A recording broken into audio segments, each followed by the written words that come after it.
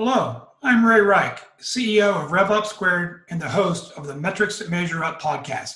We talk to a wide variety of B2B SaaS industry thought leaders, executives, and people just like you to discuss how they use metrics, key performance indicators, and benchmarks to enable better data-driven, metrics-informed decisions that accelerate revenue performance and increase enterprise value.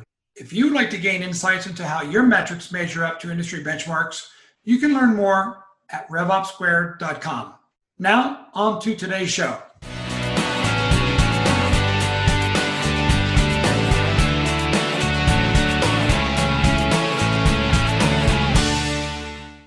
Welcome to today's Metrics That Measure Up podcast. We are joined today by a fellow metrics junkie, Chris Beall, CEO of Connect and Sell, and a longtime veteran in the tech industry. Welcome to the show, Chris. Hey, great to be here, Ray.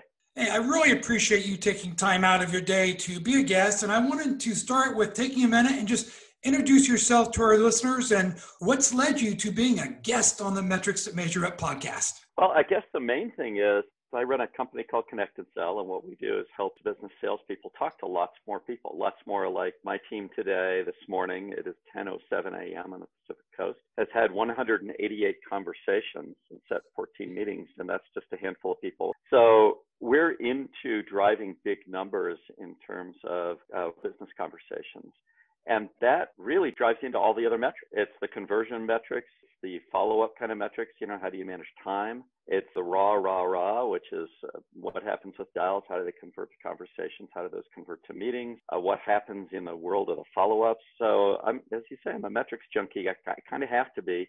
My background is I'm an old programmer. I come from the world of physics and mathematics. So I have a degree in physics and kind of a little different from the background a lot of people in sales. But I've also spent a career building companies, and that means selling. Well, it's interesting. One of the things our audience knows is I'm in engineering by schooling, but I did transfer over to sales because I thought being able to articulate and share the technology and how it could impact business value and then the financial rewards, I thought it was a good move. But let's talk a little bit about the last 6 months, Chris. It's been a wild ride for the entire world, and especially B2B sales professionals.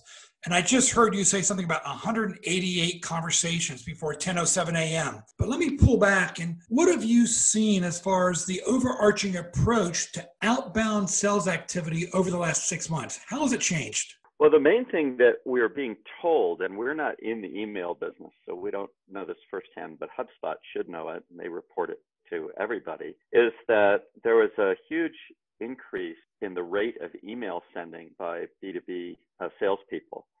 These aren't marketing emails. These are actually more direct kind of solicitations and are assisted along by the sales engagement products like Outreach and SalesLoft and Zant. And now soon coming on, or we'll see more of it, Salesforce's new high velocity selling product. And what happened as a result of that is that email response rates went way down. Interestingly, most folks intuitively thought that it would be too much to call people directly, either cold call or even if you've talked to them before, a follow-up call during this pandemic time, especially in March and April and May. And what we saw was that it got slightly easier to reach people. And I think that was for two reasons. One is that there was a fair amount of forwarding of business phones, work phones, to cell phones, because as people went to work from home, which was a wave that occurred over about a 2-week period in March, a lot of folks became very aware of their ability to communicate, especially with their own team. And so oddly enough, the cell phone became the business phone, and the business phone got forwarded to the cell phone. And if you could navigate a main phone number, you would actually get to folks' cells. And so that drove the dial to conversation rate down. That is fewer dials per conversation, not by much, but by a little. The other thing we saw is that folks who adjusted their message a little bit in March and April got higher conversation to meeting rates. And so overall, it was an improved environment for prospecting by phone. Not that prospecting by phone is ever easy. I'm looking at my team today and it's taking 30.7 dials to get a conversation. And, most people won't do that manually. You dial 60 to 90 dials a day and talk to 2 or 3 people is the standard. But we get to see it at an accelerated pace. So what we saw was a slight improvement. And then we also analyzed tone. And so it's not just the numbers in the raw, it's the outcomes. And you can get an answer to a question, how many conversations had positive tone or a positive outcome, which you can read directly off of the outcomes of conversations. Was it a busy callback, interested, send information, did they accept the meeting, and so forth. But you can also analyze transcripts of the text of the conversation itself, and then you can have human and automated listening for tonality. So overall, those who adapted did well. And the way they adapted was just by softening their opening a little bit to recognize that they were interrupting somebody and that it might not be that great. There was a lot of tactical empathy that started to be used, and the good cold callers did really, really well and continue to do well. Well, there are so many metrics that I could dig down into there, but let me start with one that I saw a post of yours and it really blew me away, Chris, and that was that over the last 6 months, while we've moved from a work in the office to a work from home environment, that the average meetings per day that one of the salespeople using Connect and Sell experience went up 30%, almost 1.3 meetings per day versus 1.0. How's that possible? Well, part of that is just that folks who are doing outbound are less distracted. And so they're able to focus more on their work. And the ideal environment for outbound calling would be a quiet environment at home where you're completely in charge of what's going on. Now, if you have kids and they're running around and stuff, that can be an issue, but it's amazing how quickly people adapt to it. It's also, folks don't mind hearing children's voices in the background. They think it's kind of cool, actually. It's humanizing. So I think part of it is that there's less distractions. We all know when we're in the office, there is somebody, and I'll use a gender neutral name here. I'll call him or her Social Sam. And they just need to go talk to their colleagues. They just need to. And it takes 15 or 20 minutes to recover from one of those conversations if you're a high velocity introvert. And since introverts make the best outbound salespeople, they get hit really, really hard when they're in the office and being interrupted. It saps their energy. It's very distracting. And so they don't have that problem when they're working from home. So I think that's part of it. And then part of it is in the environment itself, that it's just gotten a little bit easier to get a meeting. And then lastly, there's an artifact in that data of a particular couple of weeks where one of our very large customers wanted to reach out to their installed base and set meetings concerning PPP load. And one of these customers actually talked to 98,000 people in a week, actually 98,000 conversations, live conversations. And those happened to be kind of softer for setting meetings. So there was also, I'll say, a little skew. So while it was a mind-blowing number, I do report the numbers in the raw. I'm not a fan, being an old scientist, of trimming the data to match the hypothesis, which I think it happens a lot. I just report it as it is.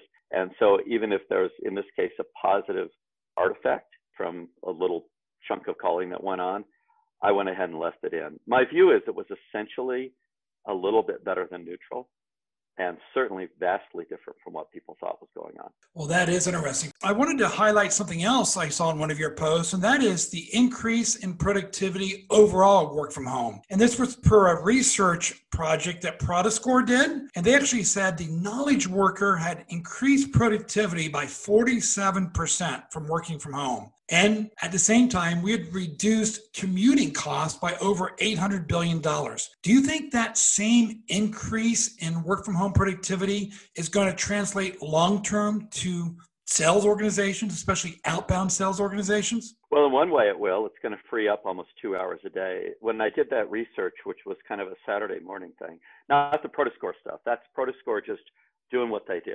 So Prodiscore measures productivity at the desktop. That's what they do. They do it brilliantly. And by the way, I believe when they measured our team, I'll put in a plug for my SVP of Sales and Marketing, John T. McLaren. I think they said he was the most productive human being that they'd ever seen, according to their measurements, which I thought, hey, that's pretty good because, guy runs my sales organization.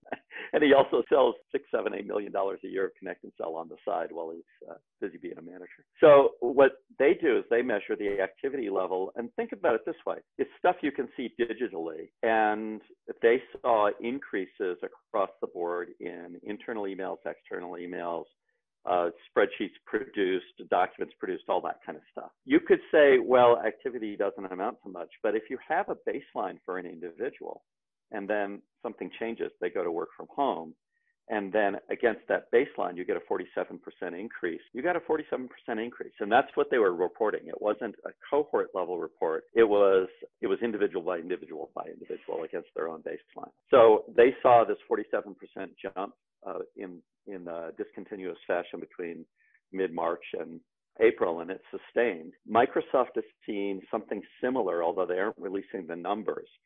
Satya Nadella said publicly that they saw a big increase in productivity using Microsoft Workforce Analytics, or maybe it's called Workplace Analytics. I forget the name of it.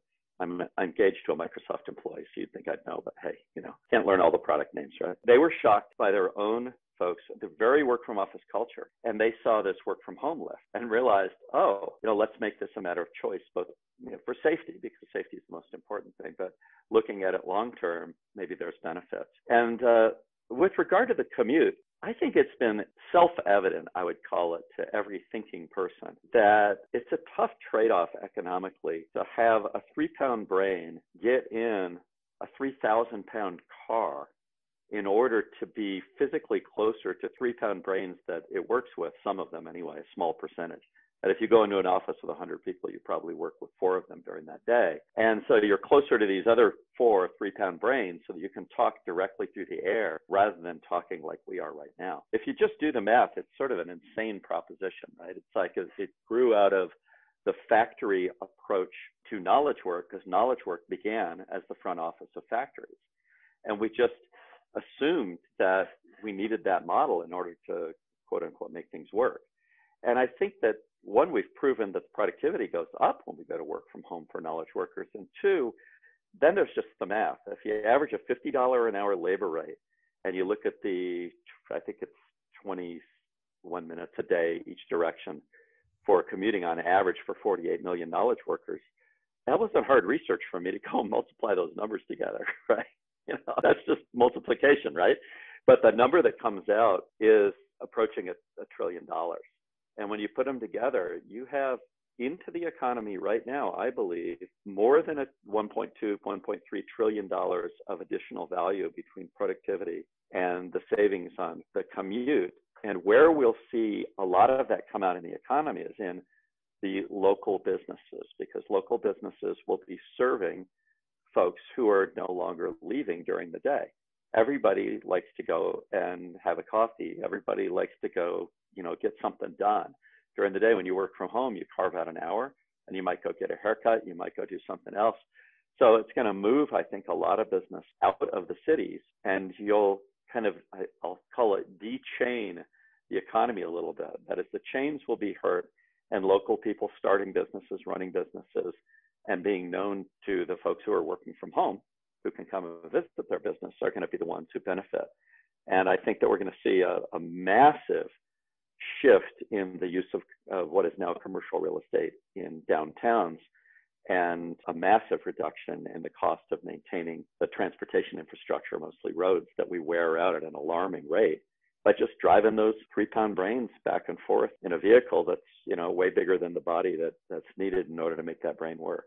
It's funny, Chris. I was looking at the math you were doing, and I was trying to justify my continued faith in investing in technology stocks. And when I saw the impact that this increased productivity could have on earnings and even top-line revenue growth, it made me feel a little bit more comfortable that maybe a 25 PE ratio wasn't too much to pay.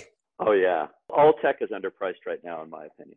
If people have no idea, I'm me included, by the way, what this movement, this change in our society that's going to free up billions of hours of people's time, trillions of dollars, and will allow the virtual world to be more and more, more easy for us. Like right now in Zoom, you and I are not on video, right? Because we're doing this as an audio podcast. But if we were on video, we don't really want to look at ourselves. We don't really just want a little flat screen, right? This is going to evolve. I saw a product yesterday for the first time that a young guy that I know is developing, and it makes everything that Zoom and Teams and all those guys are doing look like child's play. And it's there, and it doesn't require any download, runs in a Chrome browser. You're going to see an amazing wave of innovation around adapting to this whole business of being remote from each other and being able to interact with high fidelity. Yeah, I remember, you and I have a little bit more experience than some of our listeners, and we went through a couple downturns, but every time there's a downturn, I go back to '09 and 2010, it really is a great catalyst for innovation. Companies like Uber, Twilio, Slack, they were all created in 2009 and 2010. We're going to see the same thing in 2020, I believe. Yeah, I'll throw ConnectAndSell in that hat, that ring. We came out of the world of an experiment in 2007, and the company was built very quickly in 7, 8, and 9, and it was the downturn that made it possible. We're delighted, not for the downturn, of course, nobody likes those, but as a company, we sell capital efficiency. And that's really what technology is. Technology is packaged capital efficiency. It lets you take the same amount of money and get more done. And everybody who sells capital efficiency does better in downturns. And oddly enough, in boom times, when the money is flowing easily, you actually have a high waste factor in innovation. But in downturns, you get this focus on stuff that really solves problems. And that's what sticks around. I mean, Uber really solved the problem and still solves the problem. When I take this Chevy Volt that I'm selling today in Reno, because I'm moving, and I take it over to CarMax and sell it, do I have a car? No. Do I worry? No. I'm going to push a button, and a few minutes later, car's going to show up and take me back to the house so that I can get in the other car and drive it away. That is capital efficiency right there. And there's, it's everywhere in society. So downturns drive a more capital efficiency and intensivity or awareness on the part of management. I tell you, there's a lot of boardrooms right now where investor board members are saying, so guys, how are we going to stretch our runway? Well, the answer is not going to be hire more people. The answer is going to be technology. Hey guys, how are we going to go ahead and hit that revenue number, maybe even beat it with the situation that's in front of us? Well, the answer isn't going to be more heads. It's going to be technology. Yeah, it's interesting. Some of our latest research really confirms that. So 40% of B2B SaaS companies have had staff reductions over the last 4 months. And over 80% of SaaS companies have reduced operating expenses, of which 35% of those reductions were in sales and another 12% was in marketing. So almost 50% of the operating expense reductions were in the customer acquisition kind of functions. And then the last thing I wanted to share and to get your feedback on it and how this impacts outbound sales activity, 90% of companies in the March through April timeframe modified their messaging.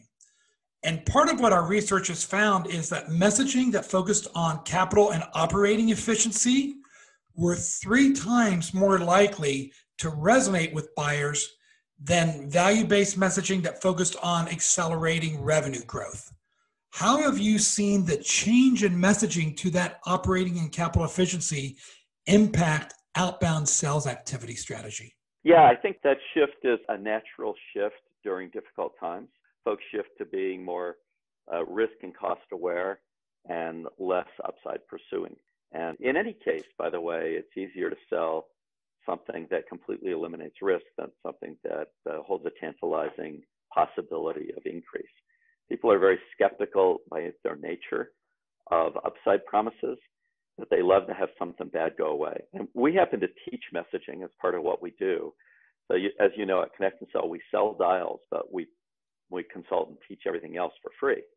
And we run a thing called Flight School that starts out with a messaging workshop. It takes about an hour. And the hour is about the psychology, not about the message. But when you get into the message, we find that saying something along the lines of, I believe we've discovered a breakthrough that completely eliminates, and then say something bad, right? Something that's a negative, something that's cost, or something that's a risk. And then say something bad that's also bad emotionally, because people are very sensitive right now to the emotional cohesiveness or lack thereof of their team, because they've gone to work from home. So how can you keep your salespeople especially who are very interaction motivated, interaction energized. How do you keep them energized and engaged when they're sitting at home? Imagine I'm sitting at home and all I'm doing is sending emails all day that have a 30% less open rate, fewer are open, you know what I mean? Because you guys found it, than before. It's not exactly an energizing experience, right? You're sending the stuff out into the ether, and it's just not that great. So one of the things here's our message. We say to people, I believe we've discovered a breakthrough that completely eliminates the waste and the frustration that keeps your best sales reps from being engaged and doing their job effectively. And folks resonate with that. And that's a change from our previous message, although we never had an upside message. So, Chris, talk a little bit about that flight school and the messaging and going back to metrics. So if an organization is contemplating, I have 20% less salespeople, but I need to maintain or increase my pipeline growth, what are the key performance indicators or metrics that you think they should put in place to measure the productivity they're getting from the remote sales force through dialing versus emailing? Are there certain metrics you think are more telling than others? Yeah, I think conversation flow rate is the most important because that's the raw material for voice-based outbound. That is, how many conversations per day is each rep having? And the day is the natural unit, not the hour or whatever. You fire somebody in the middle of the day, right? And then take the time back. Everybody costs money by the day. They need to produce by the day. So conversations per day, and that has to be with decision makers. So it doesn't count to go to voicemail and it doesn't count to go to a gatekeeper. Neither one of those has a chance of creating business. Dials are not that important. Dials, you only look at dials to see if your lists are performing reasonably well. It has nothing whatsoever to do with your reps. But conversations per day is important. And then your conversation conversion rate, conversation and meeting conversion rate, and also conversation to follow-up conversion rate. If you look at the big forces out there, the biggest one is you're not talking to enough people. The second biggest one is, by its nature, 11/12 of your market is not in a consideration cycle this quarter. And that's just the way it is. That is, the replacement cycle for B2B products is about 3 years. And the consideration period for a B2B product is about one quarter. So you have 1 quarter in which a target that you're talking to might be considering a product. So say they are your category of product. You have 11 quarters coming up in which they aren't. And that's true of everybody. So your chance of catching somebody in a consideration period of 1 quarter is only 1/12. It's about 8.5%. And that means that 91.5% of your market sitting out there in the future. Now, some people say that calls for drip marketing, blah, blah, blah. I say it calls for having a conversation with everybody in your market once a quarter, and in particular, following up with those who answer the phone. So one of the glories of outbound calling is you discover through the activity itself an important piece of intelligence, which is who has a propensity to answer the phone, which is a habit, not happenstance. And now you have a cohort of people you can speak to about once a quarter, make sure that you offer value to them and that you're considerate of them. And when it's time to buy, they're much more likely to buy from you than Johnny come lately. Yeah, I think it's just human nature. If you have a relationship and you're talking to a potential buyer once a quarter, once every 4 months, you're building relationships. So when they do go into an active buying cycle, you will be at least in the forefront of their mind. Chris, let me ask a couple questions about the metrics. You mentioned number of conversations per day. What do you find would be a good benchmark for B2B SaaS companies to target for the number of conversations per day? And then take me down the funnel to the conversion rate from a conversation to a scheduled meeting. Sure. I'm looking at my team right now. It's now 10:32 a.m., so we've been talking for a little while. They're up to 204 conversations. And if I go top to bottom, this is partway through the day, right? We're not even to noon yet. My top rep, actually, not even a SDR, has had 28 conversations today. Next is 20 for an SDR. Next is 19 and so forth. If you take those out for the full day, the numbers will be north of 30. So I would say for an SDR, the number is 30. And for an AE, the number is probably 15. So with Connect and Sell, that might be an hour and a half of their time, maybe 2 hours for the full cycle person. And then that's probably 5.5, 6 hours for an SDR or BDR. And then we look down funnel, and the question is, well, what should they be converting at? So raw cold calls should convert at 5% or thereabouts. It's unusual to have true cold calls convert more than that.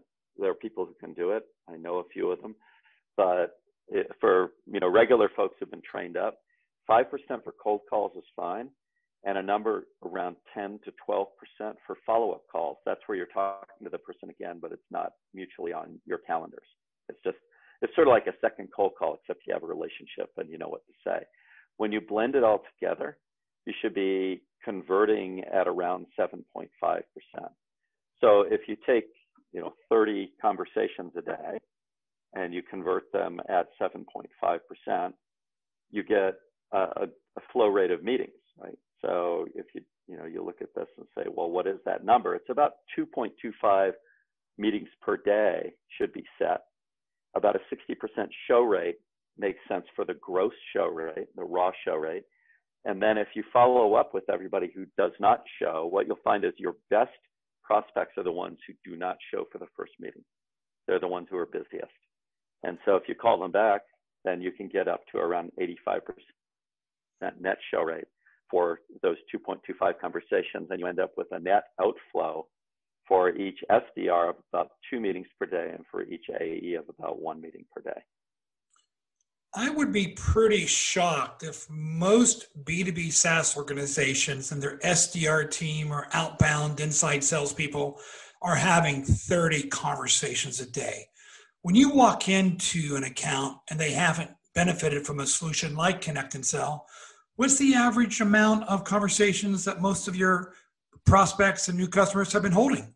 It's not 30, is it, Chris? No, it's more like three or four. And that's often over-reported, by the way, because conversations with gatekeepers are considered often to be conversations. Wow. So you're talking about a potential 10x increase in productivity just on conversations held.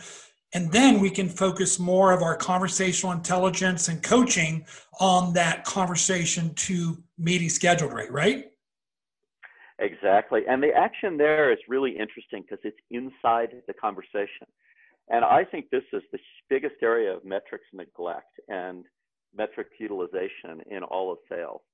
So if I were to look at my team right now, I'm jumping over to a report we have called the Rep Performance Report, which I'm going to run just for today. And I can look at, for instance, who on our team has the highest busy callback later outcome for a conversation today. And the question is then, does that person have an issue with their voice today that causes people not to want to stay on the phone? I mean, sales is a contact sport, and the way we make contact is with our voice. And if we're not looking at call outcomes and figuring out whether they tell us something about somebody's voice today, because people's voice changes a lot. It depends a lot on what's going on at home. If somebody is having a difficult time at home and whatever, with their kids, finances, whatever, it will often show up in a tightness of the voice and an eagerness to get to the kind of the deal, so to speak. And that puts people off. So I like to be able to come in and say, hey, here's one of my reps. I have great confidence in his voice. So when he has a busy callback later, I'm not too worried. But he did have a 65% busy callback later today so far. And that's top on the list. And I want to click through. And then I care about another metric, which is true talk time. How long in the busy callback laters was the longest conversation? How long was the shortest? And what were they in between? And then I want to take the longest one and listen to it and the shortest one and listen to it. Now, that whole process, the cycle time for me as the coach to do all of that is about 2 minutes end to end. And I found through a metric, which is the stack rank busy callback later number, I found a way to address the number one mathematical failure point in sales, which is inability to keep somebody engaged with you long enough in order to get to the value part of the conversation. Wow. So you were able, and did you use conversational intelligence to facilitate that, Chris, or how did you figure that out? I just did that with Connect and Sell. We match up, the outcomes that are in, say, Salesforce or Dynamics or HubSpot or whatever.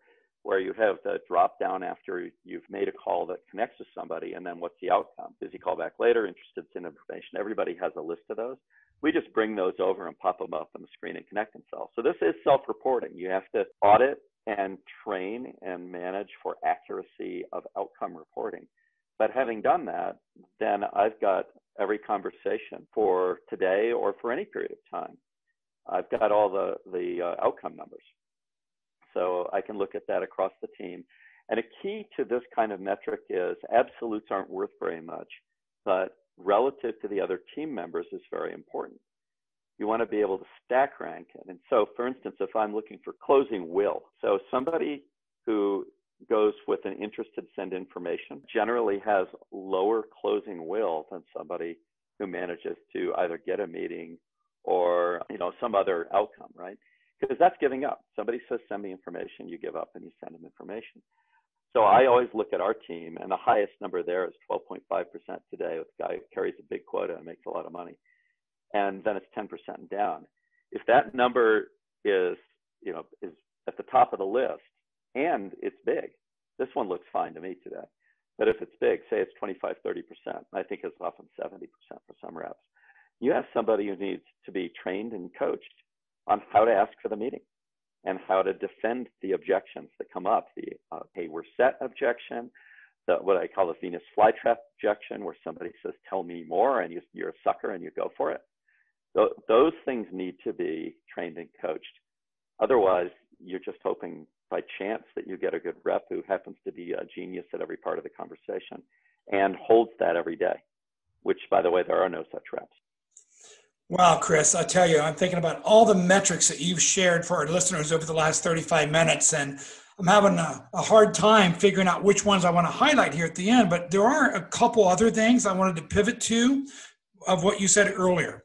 One was you said that dials per conversation really more is a list performance metric. But in our research, it highlights that sales says that the number one thing that they wish was better was the quality of the data in the pipeline that marketing's impacting. So for our marketing listeners out there, do you have a benchmark or KPI that you think dials per conversation should be targeted for their list performance? It's funny. It depends on who you're calling. So if you're calling high and big organizations, your dial to conversation is going to be a big number. You might have a number like 40, 45, because those people are fundamentally hard to reach. If you have the skill to have a conversation with them, the yield is so high on those conversations that even though that dial to conversation of 40 might be twice what the mean is. The mean is about 24, thereabouts across everybody. But, means don't mean very much. Averages don't mean very much across sets that have distinct cohorts in them. You kind of have to go with your own. That's why we offer this thing we call the intensive test drive. So among other things, you can experience your dial to conversation for your list, and you can experience having zillions of conversations, at least a couple dozen per rep, because it's different across different folks. It's not really the issue that marketing should be solving, other than once it's a good idea to call somebody, having as good a phone number as you can get for them, preferably to a main number and a direct or cell number, is important, but that's just data hygiene. The big error that we see, and we see it all the time, is a failure to inspect a list for titles before calling the list. And folks tend to think that that requires that you look at each individual in the list, and they say, well, that's too hard. I went to ZoomInfo, I did my query, I've got to trust it, here's the data, I go and dial it. Well, as soon as a salesperson ends up, after a lot of effort, now this is even with Connect and Sell, there's no effort, right? They just push a button and wait. Like my people are waiting 4 minutes and 36 seconds on average to talk to somebody today. But say they're having to dial, so it's 2 hours of work, and then they talk to somebody, and it's somebody that any idiot could see you shouldn't talk to. Why are they still in the list? That's where marketing loses credibility. And the way marketing can protect themselves from that loss of credibility is simple. Before the list goes to sales, take it into Excel, pivot the list on title, then sort it descending on the number, the count of each title, and take the first stupid title you see in there where there's nobody with that title that you'd ever want to talk to, and take them out as a group and throw them away. And then you have high relevance, which is what salespeople want. They want relevant conversations, not served on a silver platter.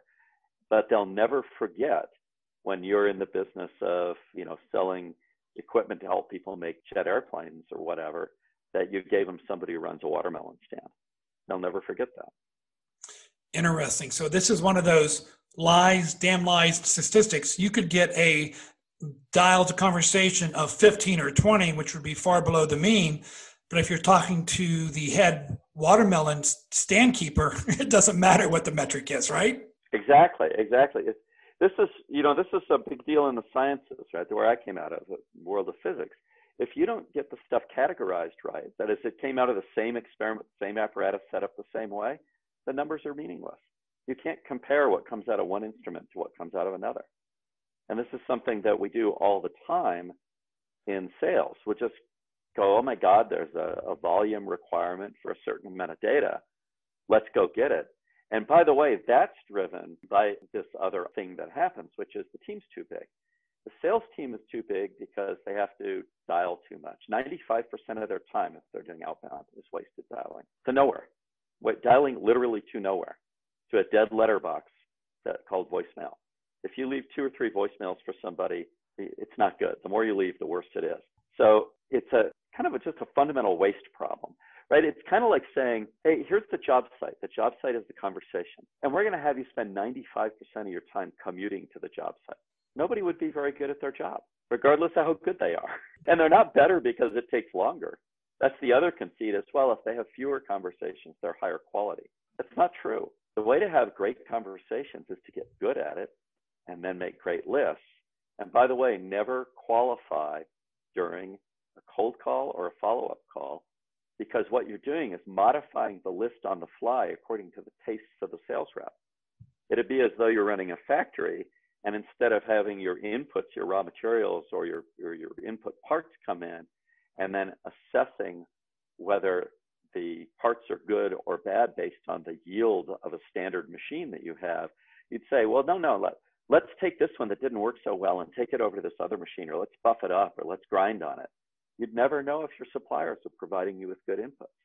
So we learned a long time ago in manufacturing, a field I spent 30 years in, that you've got to leave the inputs alone and just process them in order to learn whether the inputs are any good. So you shouldn't have the reps messing with the data. They should just process it into a meeting. And then you take that yield number.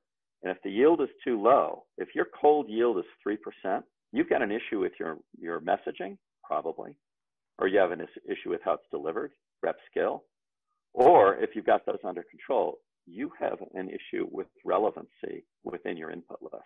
And you have to do it in that order. So Chris, this has been a really informative session on the Metrics That Measure It podcast, and I want to leave it with one final question. You've created your own high-performing, almost outbound engine at Connect and Sell to drive your own business. If you were to be speaking to our audience, which is a lot of CFOs and CEOs who are trying to gain operational and capital efficiency for their outbound activity, what are the 2 or 3 things you would recommend them to do first to be able to improve that productivity? Well, I'd probably just recommend one, because it's free, and CFOs prefer free to everything else in the world. And it's highly informative. And what it'll likely say is your team is bigger than it needs to be. You're spending too much on headcount, and you're getting too little yield. And so we offer this thing. It's called the Connect and Sell Intensive Test Drive. And the idea is for a team to use the Connect and Sell engine, which allows you to run at 10x speed for 1 day for free. And we've had folks make real money doing that. That's not its purpose. I think Tony Safoyan and Billy Franz over at SADA said they made tens of millions of dollars during their test drive that lasted only 3 hours. So every once in a while, you'll get that benefit, but that's not the point. The point is, unless you know your metrics, the real metrics for your market, what's the dial to conversation ratio? What is your current conversion rate of cold conversations? What is your current conversion rate for follow-up conversations? What is your average amount of time it takes to get a conversation? So look at the flow rate of conversations per day per rep. Unless you know that, and then what's potential, you really can't plan a transformation of your business in order to go to a highly capital efficient sales model. Because you can save 85% in general on the overall cost of your sales team just by getting rid of that 95% that's waste. And so that's it. It's one thing, it's free. I don't know of another way of getting there because the flow rates are too small. You know, at 2 or 3 conversations a day, there's just not that much to learn. The law of small numbers. So for our CEO and CFO listeners out there, if your outbound activity isn't converting at least a 5% conversion for cold calling to meeting, right? It's meeting, I believe, from conversation to meeting, or 10 to 12% conversion rate from conversation to meeting for follow-up calls, and/or you're not seeing at least a conversation for every 24 or 25 dials. One of the things you might want to do to reduce your CAC ratio, which by the way, CAC ratio has increased almost 20 to 25% in the first half of 2020 over 2019, is get those metrics via Test Drive with Connect and Sell. Chris, anything you'd like to end the session with our listeners? Yeah, that's about it. Conversation flow rate is king. You know, we count heads. We should be counting conversations per day. Chris, from your lips to God's ear. Thank you, my brother. Hey, thanks for having me on, Ray. Love the numbers.